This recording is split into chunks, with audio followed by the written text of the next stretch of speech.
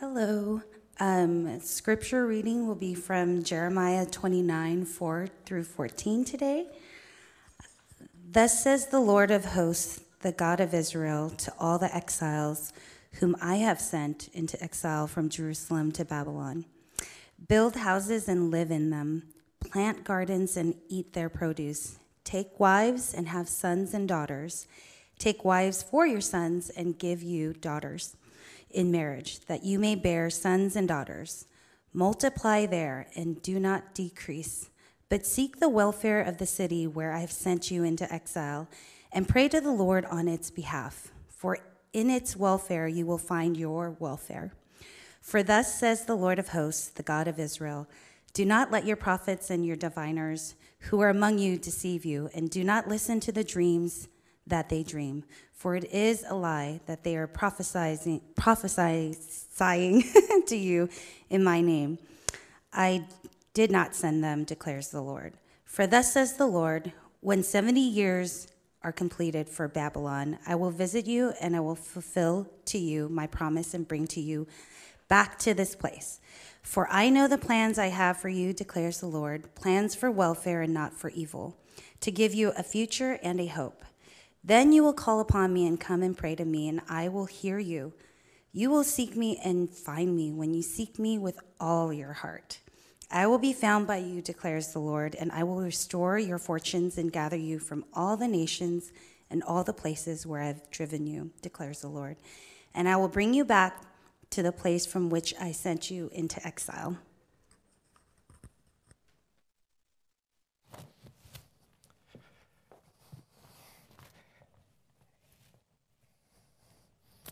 All right, thank you, Lily. So, we are in a series entitled This Is Us.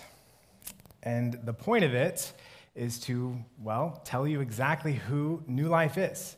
So, if this is your first Sunday here with us, this is actually a great time, because even though you're coming in the middle of the series, you're going to hear exactly what kind of church we aspire to be, what kind of church we hope we are, what kind of church we're asking God to help us to be. And as we've done that, we've looked at sort of the new mission and vision statement that we've laid out, that Pastor Jeff has walked us through the last few weeks.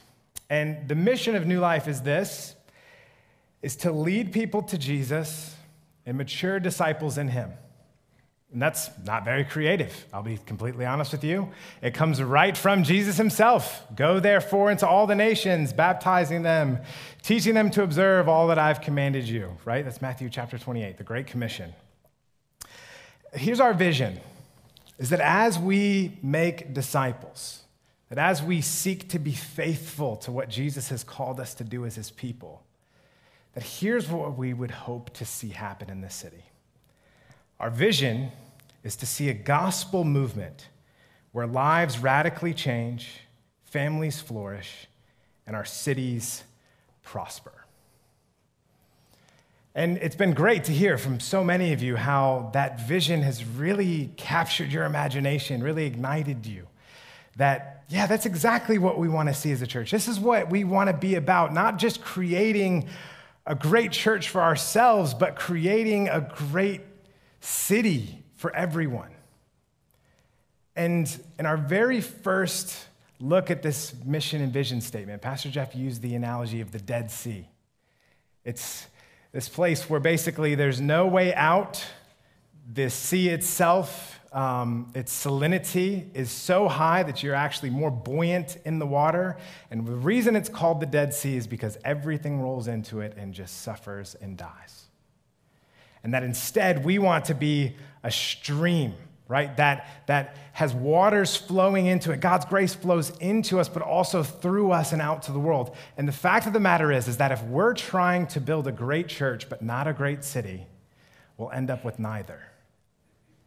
But if we try to build a great city, if we seek the prospering of the city, if we seek to radically change lives, to see families flourish, if we seek to live outwardly, missionally, then that actually will help us to build a great church.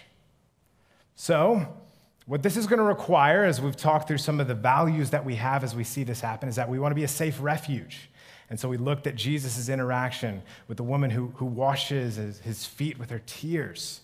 We want to be gospel-centered. That is, how do our lives radically change? That God changes our life not by demanding us to come to him, clean our lives up, but instead by coming to us and then helping us, empowering us to change our lives.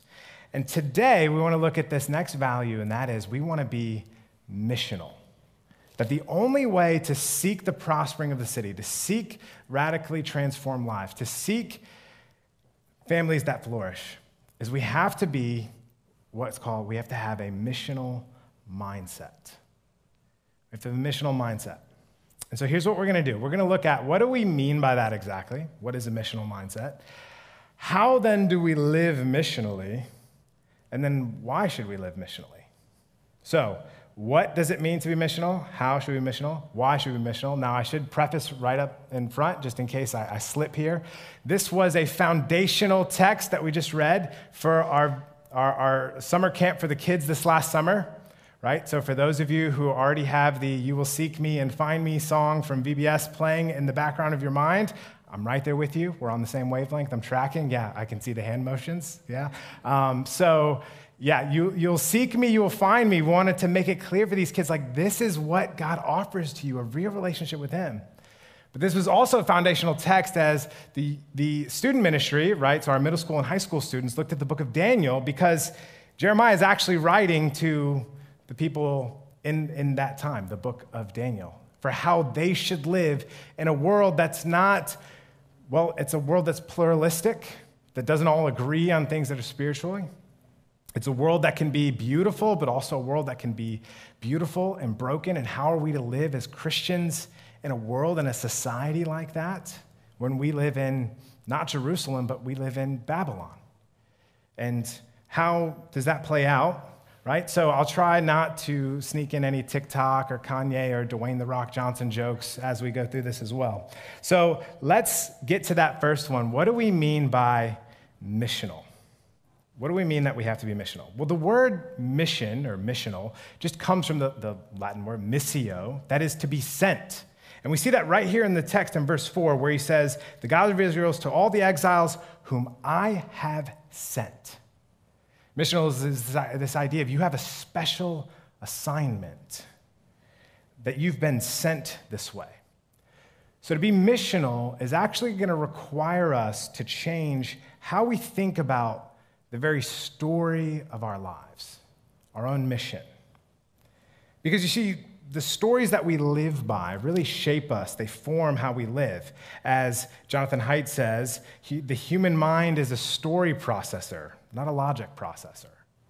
That we form everything through these stories. Let me give you a great way of how stories are so powerful in shaping our lives. In 2009, Joshua Glenn and Rob Walker designed a human experiment called Significant Objects. Now, let me just say up front, I'm always hesitant to quote sociological psychology studies because if you've heard of the replication problem, right? So like you hear of this great study from Stanford in the 50s and then you find out the whole thing was a fraud and you're like, oh, well, now that's in my sermon, okay? So that's always tricky and difficult. But this one, the data's out there, right? And I'm not going to stretch the story too far, I hope. But here's what they did. They had like 100 people go out, buy stuff at like thrift stores, for no more, the average price was $1.25. $1.25. And then they had these people, more than 100 of them, write stories that went with it. Now, they intentionally tried to write stories that weren't making it look like it was a lie, right? But that was like, hey, this is a made-up story. So they were pretty outlandish and ridiculous. But here's the thing. They compared the items that they would put on eBay without stories and then items with these made-up stories. And they spent an average of, just in the first 4 months of the study, $128 is what they spent. And the result, by just adding stories to these ridiculous items, you can go look and see all the pictures of the items. It's like a golden bunny candle that's like chipped away, right? Or like a little Russian doll, or this weird like sun candelabra thing. Again, all stuff that they bought, average price $1.25 at their own thrift stores. They put it on eBay. They attached a story to it. They gave it a little bit of significance. And they intentionally tried to make the story seem fake. But just by putting the story to it, they sold a total of $3,612.51. The average price for the items they sold on eBay was in like the $45 range. And that's with fake stories. Okay, now, we all have stories that inform our lives as well, right? You're driving down the highway, someone swerves across like 5 lanes to get through, the exit line, and you're like, what a jerk. They didn't want to wait in the line with the rest of us as we're trying to exit. They just went around, sideswiped in, dangerous, probably got into a wreck, et cetera, et cetera, et cetera. Right? You formed a story there. And so behind your anger or your contempt was a story. But what if you realized, no, that's a husband who is just trying to find the hospital because his wife's in the middle of giving birth? You'd be like, oh, please, by all means, right in front, if you knew the story. Is that it would change everything about it, right? You text your spouse or you ask a friend, hey, you want to go do this thing? And they're like, no, I'm tired. And immediately you're like, great. What's wrong with the relationship? What's going on? They don't want to hang out with me anymore. There's a story that's forming. Rather than like, oh, wow, maybe they've actually been working 80 hours this week and they really are tired. What could I do to help them? You see, we could just go on and on and on and on that we have these stories. But you see, here's the thing is that if you notice that the Bible itself, one gigantic story. And I love the way Eugene Peterson puts it. He says this, it's significant that God does not present us with salvation in the form of an abstract truth or a precise definition or a catchy slogan, but as story. Story is an invitation to participate, first through our imagination, then, if we will, by faith with our total lives in response to God. You see, everything is formed by the story that we think we're living by. That what informs your view of the good life? What informs success? What informs how you react in certain situations? It's all based on this narrative that you have running. And you see, the Bible reframes the narrative for us. And you may think, well, why are we looking at Jeremiah 29? Why aren't we looking at the New Testament, which talks about how we're supposed to reframe and rethink of ourselves as the church? And the reason is because in the New Testament, when they want to get across the story that we're supposed to be living by in our society today, how we're supposed to be being sent, changing the mission, the call of our lives, they actually appeal to Jeremiah 29. You see here in 1 Peter chapter 1, the very first line, he opens with this, Peter, an apostle of Jesus Christ, to those who are elect exiles of the dispersion. And then he goes on in chapter 2, to those who are elect exiles. To those who are resident aliens is another translation here. And then even he closes the book, she who is in Babylon. He's talking about a code word, not the actual Babylon. He's writing from Rome, but he's using this concept of how we understand ourselves as exiles who live in Babylon, even though they were Jews who lived in Rome, or Christians who had converted from paganism and lived in Rome, and lived in this dispersion in all these different cities. James does the same thing. Again, opening lines of the book of James. James, a servant of God and of the Lord Jesus Christ, to the 12 tribes scattered among the nations, greetings. Or you may see a translation that says, those in the dispersion, that God has exiled us, not in the sense that he's punishing us for that, like we'll see here in the story, but that's how we're to live our lives. And again, they use this theme of exiles living in Babylon, even though at that time, Rome was the dominant superpower. That's where they lived. You see, Babylon's mentioned over 92 times in the Bible, as early as Genesis 11, right? And then, of course, as late as the book of Revelation. Because what Babylon stands for is, in this story, of course, the city, the dominant superpower during the time of Jeremiah, which is around 597 BC, 600 BC, right? But it also stands for all of the worldly systems, the cities that aren't bowing the knee to Jesus. So it's used to represent a city system that just isn't serving God. And that we're supposed to enter into our city, here in Irvine, as exiles, living amongst a city that isn't serving God. And so that takes us to our very next point then. So if that's what it means to be missional, to see ourselves as sent by God, commissioned on special assignment from Him, how do we do that? What's that going to look like? So how does Jeremiah 29, that all these New Testament writers look back on, how does Jeremiah 29 tell us what to do? Well, to get to that, to see how is it we're supposed to see cities flourish, right, our city flourish, you have to see that there's 3 competing stories in this little story here, all right? Here's what I mean. So if you were to back up to verse 1 of Jeremiah 29, you would see that it's that everyone has just been taken from Jerusalem into exile. And it's all of the royal families, the wise people, the artisans, the craftsmen, all the elites, right, have been taken. Now, a few years later, they're basically going to destroy the whole city. But for now, what you have is this group of exiles who have been taken by Babylon in order to basically squelch any rebellion from the city of Jerusalem and their kingdom there. And so they've taken these exiles, and this is, again, you read about them in the book of Daniel, what this looks like. And here's what Babylon realized. Babylon realized, if you're going to do this world domination thing, there's a few mistakes you got to avoid. One, avoid killing everyone, because then you don't have any slaves afterwards, right? So that's a problem. Number 2, it's probably not good to just subjugate them too harshly, because they just keep rising up, and that doesn't work out too well. So what they learned is that, well, what if we took all the elites, brought them to us, and had them assimilate into our society? So Babylon has a story for these people's lives. Babylon's mission is for these exiles to realign themselves with the city, to lose their spiritual identity. Because think about it, just in a few years, everyone's like, man, being Babylonian is awesome. You got these gardens, you've got this awesome economic society. This is fantastic. And yet they're also Jewish, and they're like, well, why don't we just all get along with the system? If we all get along, if we all realign with the city of Babylon, we'll prosper. We'll lose our identity spiritually, but that's a small price to pay for prospering, right?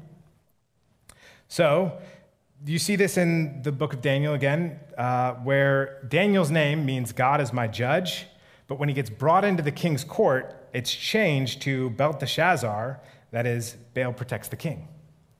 That is, how can we change their identities, realign them with the city? Look at how great Babylon is. And this is the same tension we experience today, is it not?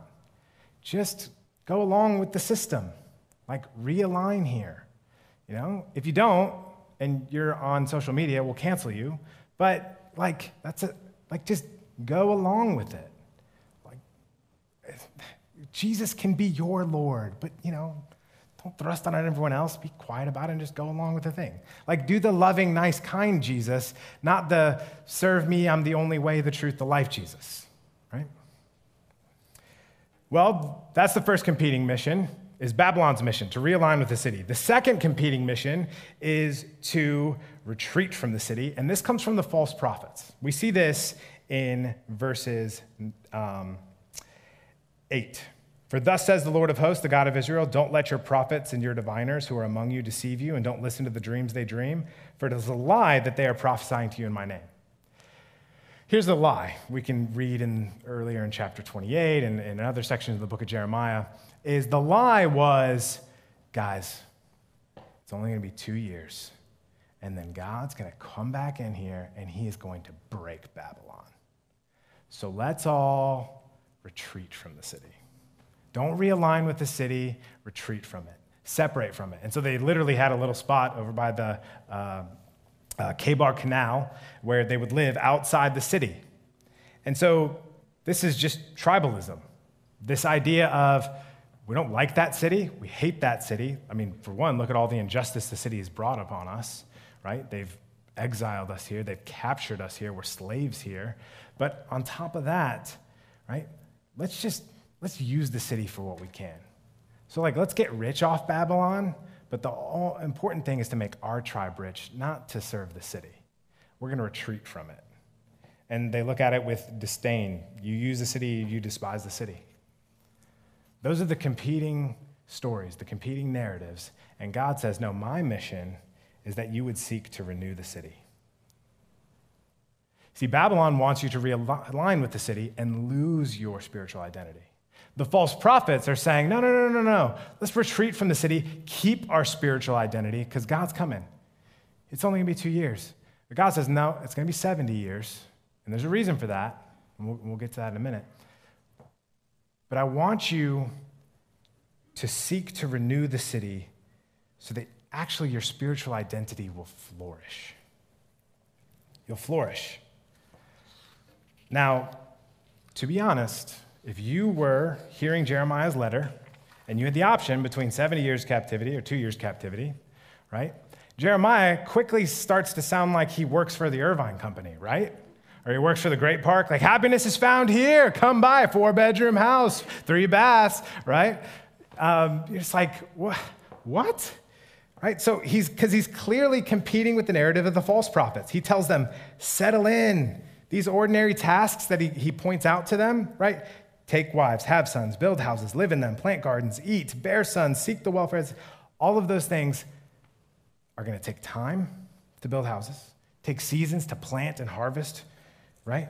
And take generations to have these children who rise up and then marry other children. So settle in, own the city.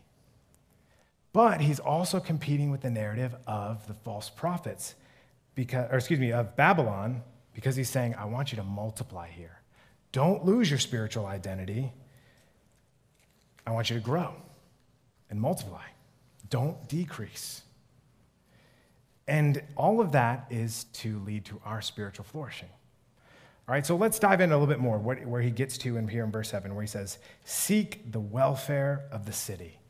Maybe you have a translation that says, seek the peace and prosperity of the city. And if you read other translations, there would be different takes on this because that word, right, welfare, is actually the Hebrew word shalom.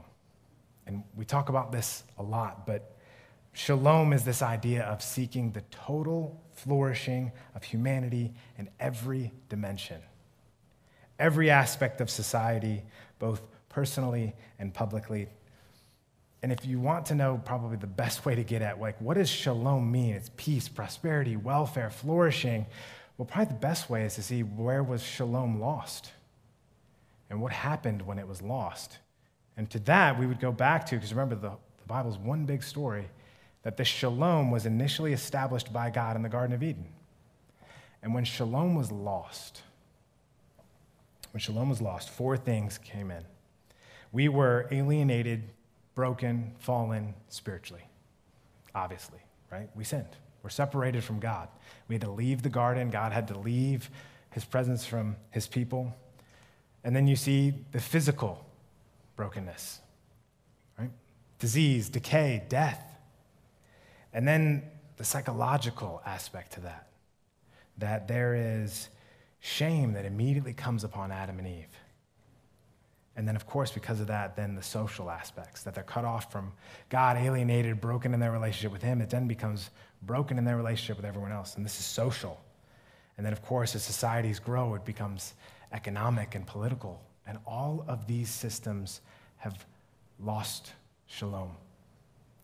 And what God is telling the exiles is I want you to own the city, move in. I want you to try and renew the shalom here, to seek it. I mean, that word seek brings with it this connotation of like something that you really want, something that you're passionate about pursuing.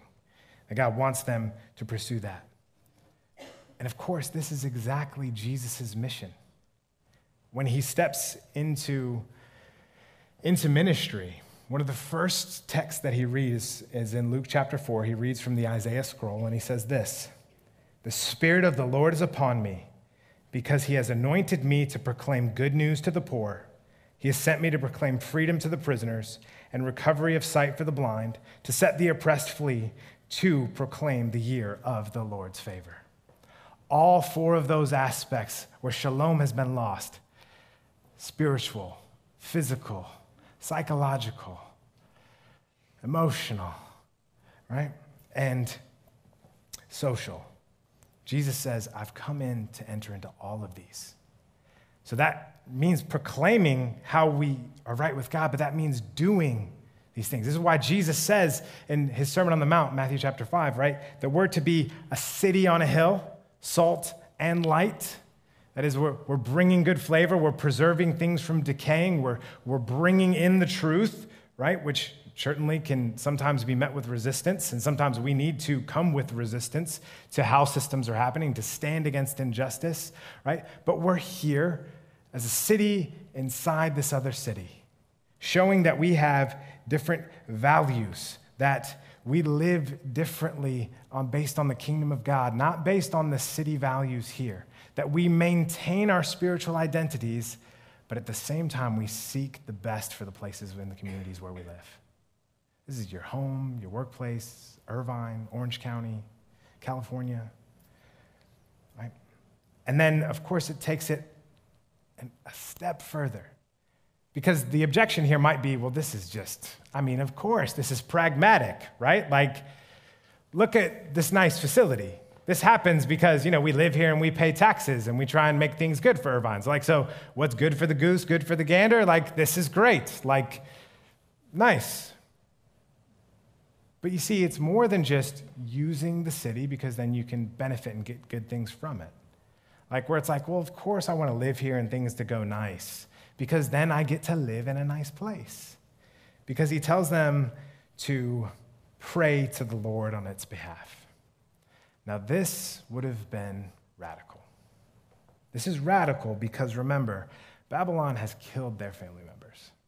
Babylon has completely removed them from their city, has completely destroyed everything they knew about their lives, all their hopes and dreams for their future.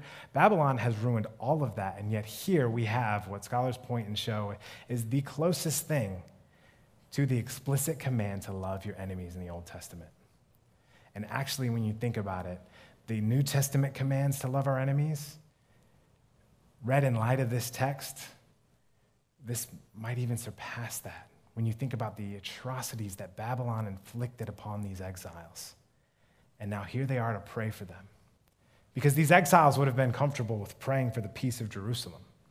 But now they're being told to pray for the peace, the shalom of Babylon. It would have sounded like this from Psalm 122. Pray for the peace of Jerusalem.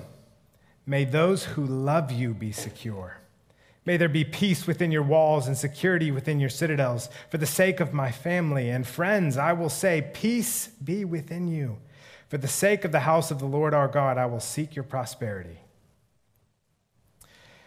That's a radical way to live. And see, let me just pause for a minute and talk about some of the dangers that as we try to adopt this narrative for us. How do we live as exiles here in Orange County? Right? How do you live as an exile in your world, your community today? Well, obviously the dangers are the same.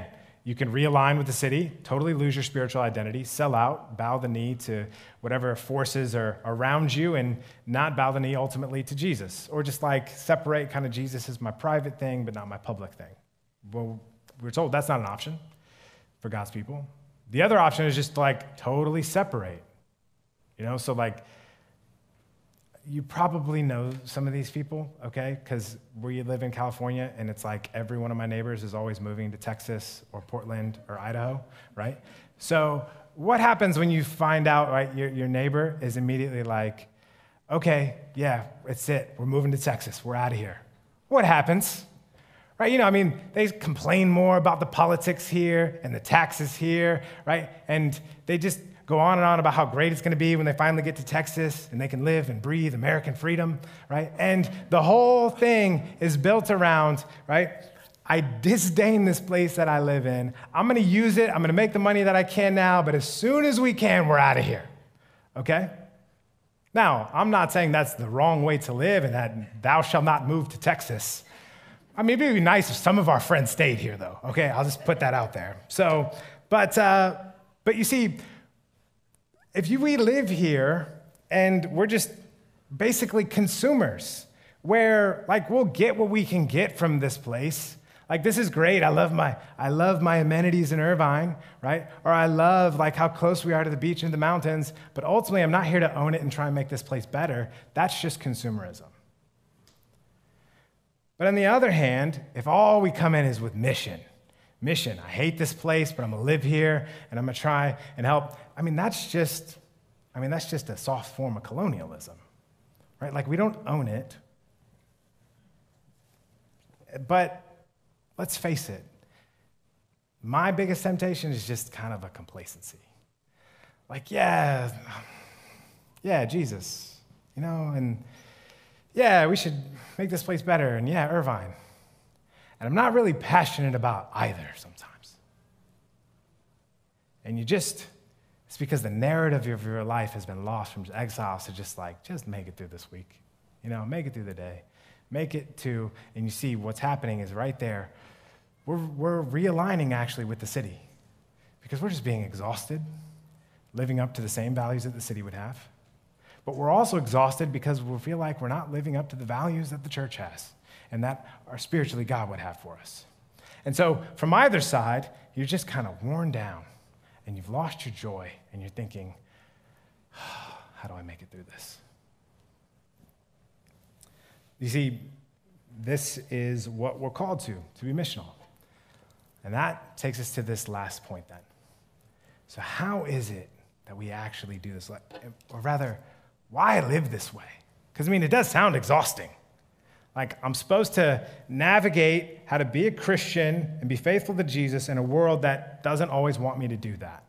And I'm supposed to try and make that city better, make these communities better, but at the same time, I'm supposed to, they need volunteers in the nursery, and, they got to go to life group, and the to-dos can just start to pile up, right? And you get the pressure from both sides. Like, a really successful worker here, I know you can leave at 5, but who leaves at 5, right? Or the real new lifers, they don't just come early on Sunday. They're also this, and this. And so the pressure sets in from both sides, and the question is why push through the difficulty? Why be missional? Right?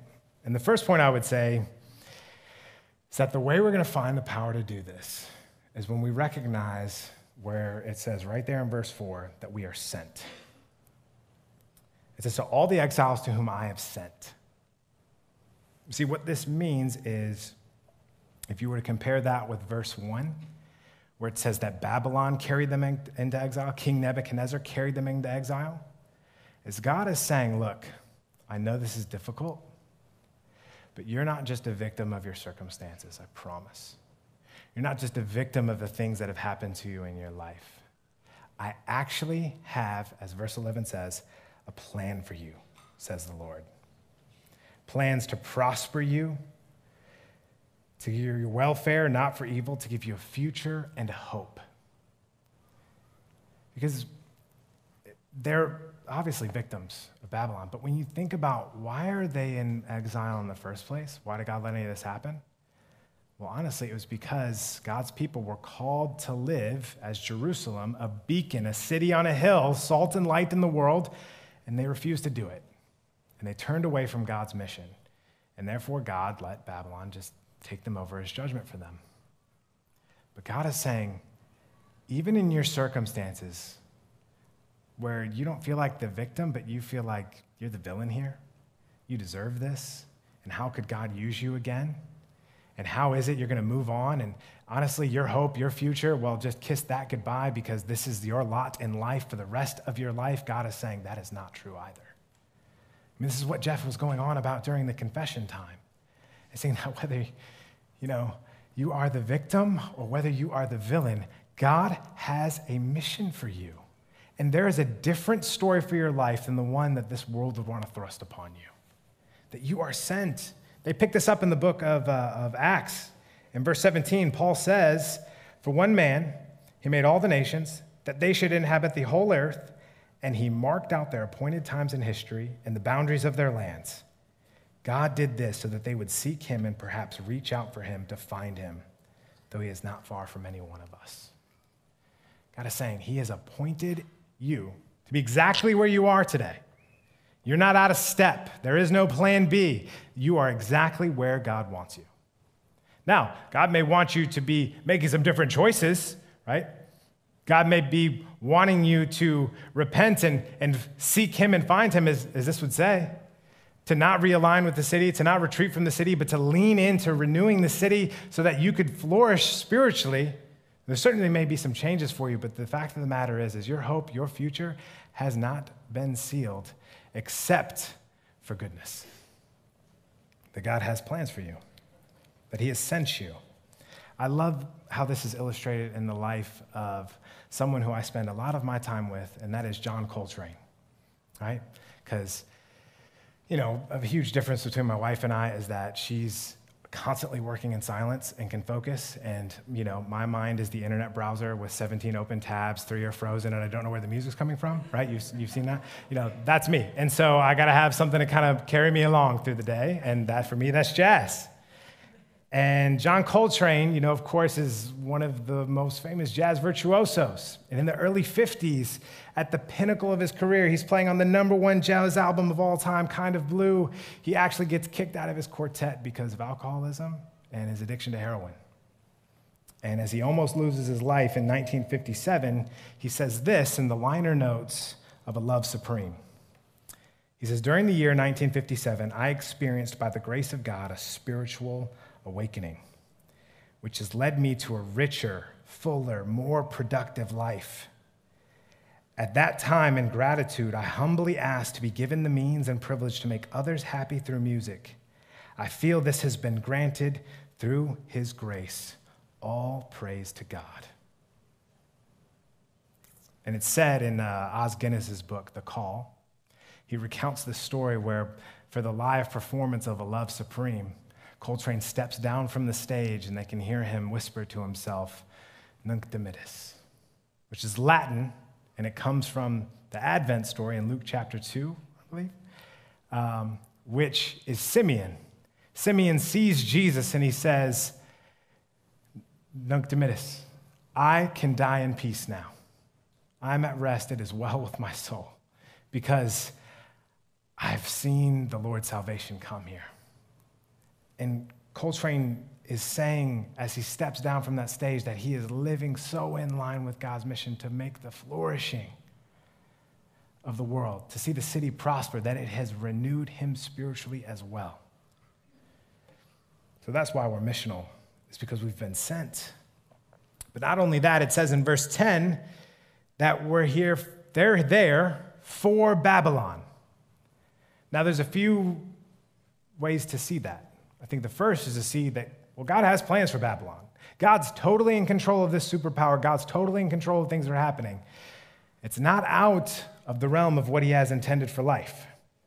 But not only that, the Israelites, those from Jerusalem, are in captivity in Babylon for Babylon, for them to be exposed to the scriptures, for them to be exposed to the narrative plan of God, for them to see how they actually might find shalom if they turn and put their faith in him.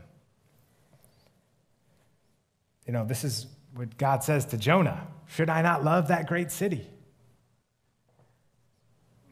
And so this is why when you hear about the wise men this Advent season as we lead up to Christmas and how they visit Jesus, there are theories that the wise men from the East were actually wise men and a long line of wise men who would have rubbed shoulders with the exiles and thus awaited the Savior, the Messiah, just like all the rest of Israel did, and then made their pilgrimage when they saw his star. So we're here for Babylon, but I think to really tie this up, to end our time, the reason why we do this is because of the promise here. Notice back in verse 7, "For in its welfare, in its shalom, you will find your shalom." What's the connection there? See, God's making an astounding point to say that the city is going to be blessed through you, but guess what? You're going to be blessed through ministry in the city.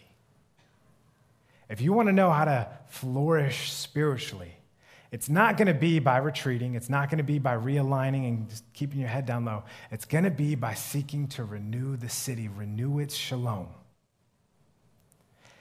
And the more that you seek to do that out there, the more we get that in here. The more that we work the gospel out in our communities, the more the gospel gets worked into our own hearts. And this is why Jeremiah 29:11 says, "For I know the plans I have for you, declares the Lord, plans for your shalom and not for evil, to give you a future and a hope. Because then you will call upon me and pray to me, and I will hear you. You will seek me and find me when you seek me with all your heart."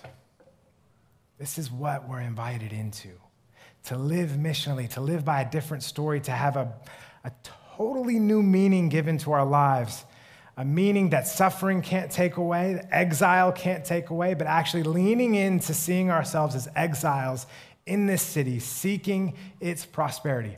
All facets of shalom, seeking to renew the city, right? This is why the mental health support group is called Renew, so that we actually can bring shalom, right, into all aspects of our lives. Because here's the other option. As Tony DeMello writes in his song of the bird, he writes about a farmer who found an eagle's egg. The farmer takes that eagle's egg and puts it in with his hens. And as it hatches and grows, it thinks it's a chicken. And so the eagle does what chickens do. It hunts for worms. It pecks on the grounds. When, it flaps its wings, it's only like that half chicken flap to like fly over a fence or something. But not what eagles do. And as the eagle gets old and lives this way, one day it looks up and it sees this majestic bird flying in the sky, soaring. And so the eagle kind of looks over at its neighbors, because apparently these birds can talk, and he's like, "What's that?" He's like, "Oh, that's an eagle. That's a king of the skies. They soar, they fly, but we're chickens. We're birds of the earth." And the eagle lives its life as a chicken and dies. So the question for us is, what's the story we're going to live by? And are we going to get to the end of this life and realize that we were eagles all along, who unfortunately sold out to the city and lived like chickens, or sold out to just separating and not leaning in and became kind of tribalistic and just lived like birds of the earth rather than soaring like eagles, right? How do we not turn into the Dead Sea? It's by seeking the renewal of the city, because this is exactly what Jesus did for us. Jesus is the ultimate exile who enters into, Babylon. No, he entered into Jerusalem. He was persecuted. He was dragged outside that city, crucified. He lost everything so that we could gain everything. And he invites us into this story with him as we look forward to the heavenly city, bringing total and complete shalom. So let's pray. Father, we ask that you would help us to live our lives in light of your story, in light of this narrative. God, to not settle for less.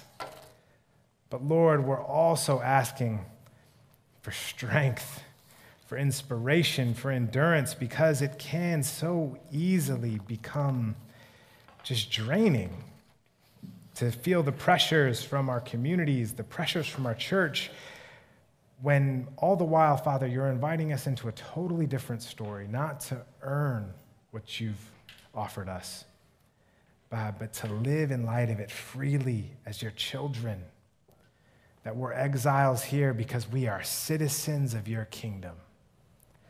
So help us to do that, Father, we pray in Jesus' name. Amen.